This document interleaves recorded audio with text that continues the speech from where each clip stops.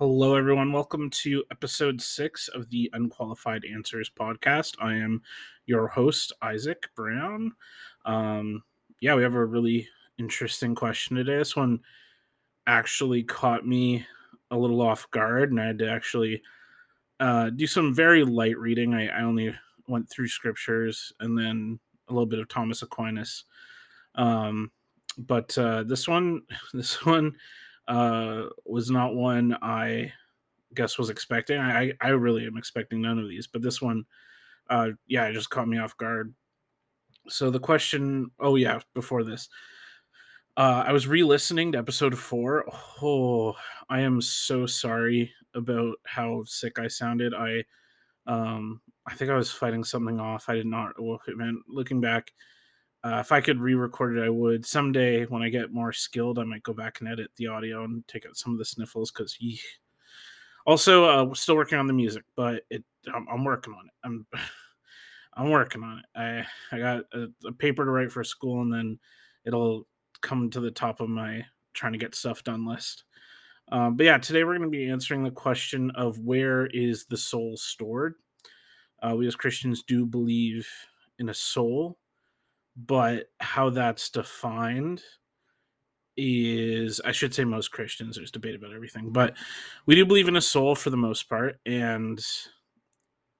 but beyond that, what the soul is or where it's located, huge debates. And that I I think I told the person who asked these questions, I said really quickly, like, we don't know. Could be like the entire episode. Just cut it here. Could have done this in like 3 seconds. We don't know. Because scripture doesn't say really where it is. It does say we have one. It talks about the soul, but it doesn't say where it is, unless I missed something, which is possible. And tradition hasn't firmly established it. So we're not left in the dark per se, but there's. I might talk about this a bit more later, but there are things that are questions in life, and especially in regards to religion and faith, and then there are tensions, and a question is something that has an answer. It would be like, trying to find out, like, what color are my eyes, or how tall is so and so. There are concrete definite answers to that. You just have to find them. And then there are things that are like tensions, kind of, for lack of a better example off the top of my head, it'd be like trying to figure out a city's population at a given time exactly, right? Because you're always estimating. You can never go around and count head by head, because by the time you're done, someone's left or someone's being added. You can always only get a rough estimation or a snapshot of like who's done a census, but there's always going to be a bit of tension there, because you can never get an exact answer. Or in our case, there are a lot of things that we just don't have answers for, because their scripture or tradition didn't consider them basically essential enough to be important. Like, that sounds harsh. It's, I'm not trying to diminish the question. I'm glad it was asked, but in the end, like, this isn't a question that, depending on how you answer one way or another, affects salvation or your relationship to God, really. I mean, if you have an immortal soul, you can, you know, then that might affect how you handle yourself. But the question of location is kind of secondary to that. And again, scripture and tradition does say something about the soul, just that it exists. And there have been a few different takes. Again, I read Thomas Aquinas because I was curious what he said. And Thomas Aquinas took the soul as something that was like outside of the human body, but part of the person. This is going to be such a bad example. And if a philosopher ever listens to this, especially someone familiar with Aquinas, they're going to rip my head off. But it's kind of like to Aquinas an arm. It's something that's attached to you, a part of you. It serves a purpose, but it's not located in your brain, or it's not an animating force. It's I mean, kind of like attached to you, but it's a part of you. Um, the the reason there's been pushback against that view is that when it comes to going to heaven, or like life after death, then Aquinas's view wouldn't allow for like a full life in heaven, because only a part of you goes there, not the full part of you. And a part of me is sympathetic to that, and the fact that I've always held that the resurrection of the dead is more important than heaven, and that like what we consider heaven will be life on the new earth, and not that much. I mean, not that much, very different than now, but like you're still going to be working, you're still going to be doing stuff. And by work, I mean like not the negative, oh, I have to go to work today, but like you're going to be joyfully doing things. You're not going to like, when I was a kid, I was always told this vision of heaven that was like, oh, you're just going to worship 24/7. I acknowledge the importance of worship, not my favorite thing. I'm not the biggest. I like singing. I don't want to do it all the time. And so it created this idea in me like, oh my gosh, heaven, like basically it was like, well, it's better than the alternative, but it was like, not exactly thrilling, but reading scripture and the account in Revelation, I've kind of come around. And also Catholic ideas of like the saints active in heaven, praying for people, interceding with for people, kind of uh not involved, but like interacting with the world, for lack of a better term. These are all things that made me think like, oh, heaven, we might actually be doing things, right? Like joyfully working, doing things we enjoy as work. Like some people love baking, or some people love coding. Some people, they it's not work to them. They just do it because they love it. Stuff like that. Things that are kind of intrinsic maybe to a person are things you might end up doing in heaven for the glory of God. And so I'm sympathetic to this view that heaven isn't per se the end goal, but the new earth. Um, and that heaven is more of an intermediary. However, ideas of heaven are consistent with ideas of the new earth. It's just going to involve a general resurrection of the dead and a difference in location.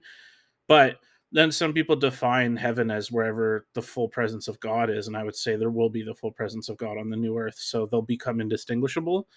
Um, but regardless, people, I think not to be too harsh, I think people think too spiritually about this sometimes. Um, but that's because there is a heaven, and I do believe you go there after death, if not immediately within a few days. Uh, but I think sometimes people over spiritualize it, like you're going to live as a spirit forever in heaven.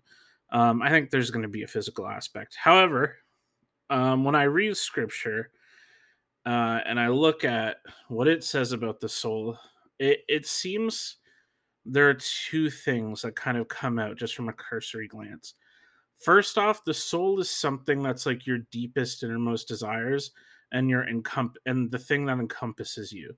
So like a lot of times in the Old Testament, when people talk about desire, they talk about his soul yearned for something or something like that. And so it's like it's the deepest part of the person that's longing for this thing, and it's also their whole person. Like it encompasses them. Um, and in the New Testament, there's also this aspect of like a spiritual part of the human. It says don't fear people who can like kill the body, but fear the person who can destroy body and soul in Hades, or Sheol, whatever was used. And so there's the New Testament adds a spiritual aspect, but it still retains the fact that it kind of what a soul is what encompasses you, what makes you you, and it's kind of like your innermost part, for lack of a term, like you call it a spark. But the what that is hard to define, right? Like you can't scientifically measure what a person is.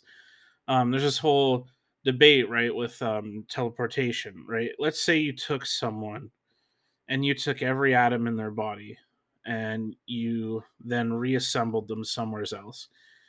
Is it the same person? Um, if you use like the same atoms, and there's like the question, right? Like, is that all a human is, or was something left behind, or is that something attached to the atoms still, and like the reassembly makes no difference? It's hard to say because we can't do that. We're not even close, and I don't think it's possible. So there's that question of like what does it mean?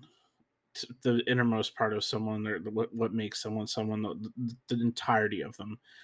And is that a physical thing? I don't think so, because of talks of heaven. Uh, so it's really difficult to kind of nail it down, and I don't even know if the scriptural authors would have ever thought about the soul in these kind of scientific terms, like weighing it out, or seeing. Back then they didn't really have a good idea of what went on inside the person, and um, for a lot of people, I doubt they cared. They were more worried about probably not starving to death.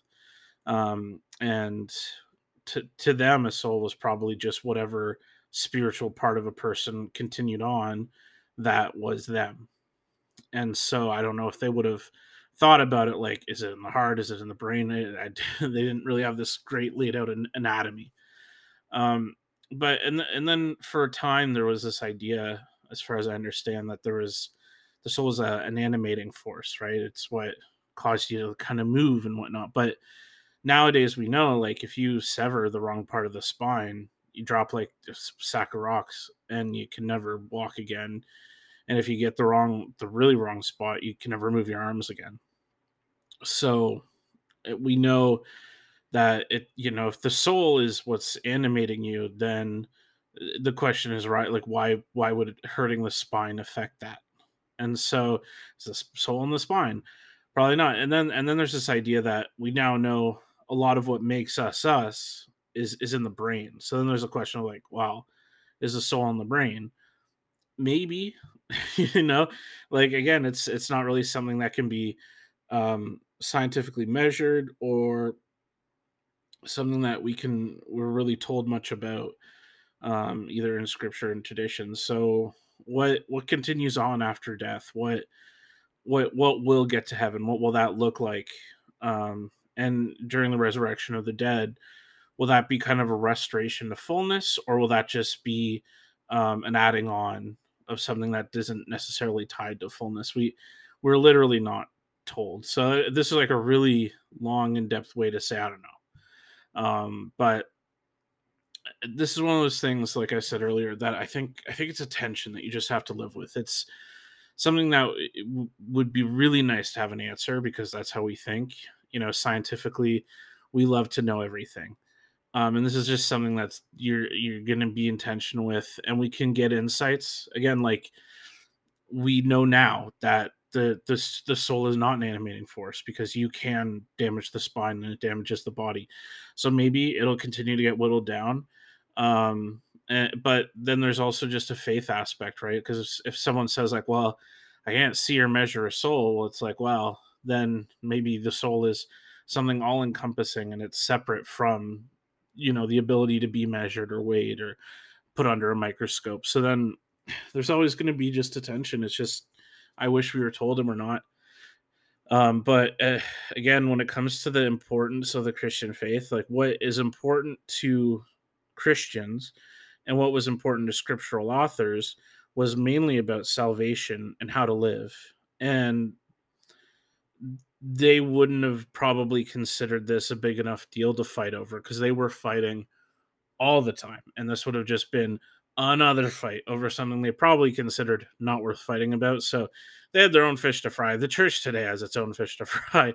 And like, this is not something that we probably want to get deep into debate over and above other things. It's not that it's not important. It's not that it's not a good question. It's just that right now the church has bigger crises. Um, and I hope someday there is some sort of funding somewhere where maybe a theologian can dedicate a lot of time to this and come up with a strain of thought and tradition that kind of ties together all these kind of historical perspectives into something that maybe is like a kind of works with them all, but that's hard to do, and that might not even be possible. So we don't know, and I'm sorry, but I will say, the truth of the Christian faith is primarily around the person of Jesus, and not the soul or the location of the soul. So it's like, eh, it's just, as it's just not something we think about that much. But it's a good question, and the fact that Thomas Aquinas himself addressed it means this is still important enough that literally some of the most famous thinkers in Christian history have dedicated time to it. This is a good question. It's just not something I can give a satisfactory answer to. And I'm sorry about that. But again, I just want to, I guess I'm doing all this that can make feel diminishing to mainly reinforce the fact that this isn't, this doesn't, that the Christian faith isn't hung on where the soul is or even necessarily what it is, just that it is, whatever that may look like. So um, that's really the best I can give you. So thank you for listening. 15 minutes of me rambling about how we don't know. Again, this could have been like a 4-second episode, and it probably would have been just as good. But hey, I wanted to give a comprehensive answer. The next question I'm actually thinking of covering actually doesn't come from the usual person. It comes from someone else, a friend who wanted to know about like a lot of people know about the historical differences between Catholics and Protestants, but they wanted to know more about like the religious divides, right? Not the historical fighting or the fact that maybe poor German peasants were upset about funding a cathedral in France, and that might have led to Protestant sympathies, but instead, what actual religious beliefs separate a Catholic and a Protestant that might have made it, so conscientious. Oh my gosh, contentious. And so I might explore that next time. I probably will, actually, now that I've announced it. So if you want to keep listening, I hope, look forward maybe to that. That one's another one I'll read for. I might pop open the Catechism of the Catholic Church and maybe look at my own 39 articles of religion. And yeah, I hope if you're looking forward to that and that sounds good to you, yeah, well, you'll know now. And if it doesn't, well, hopefully saved you some time. So yeah, I just wanted to say thank you so much for listening. We're in Christmas tide right now, 12 days of Christmas. So Merry Christmas. God loves you. I love you. I hope God blesses you richly going into the new year. And you have a very happy new year. And cannot thank you for listening enough. And I hope you continue listening into the new year. God bless you.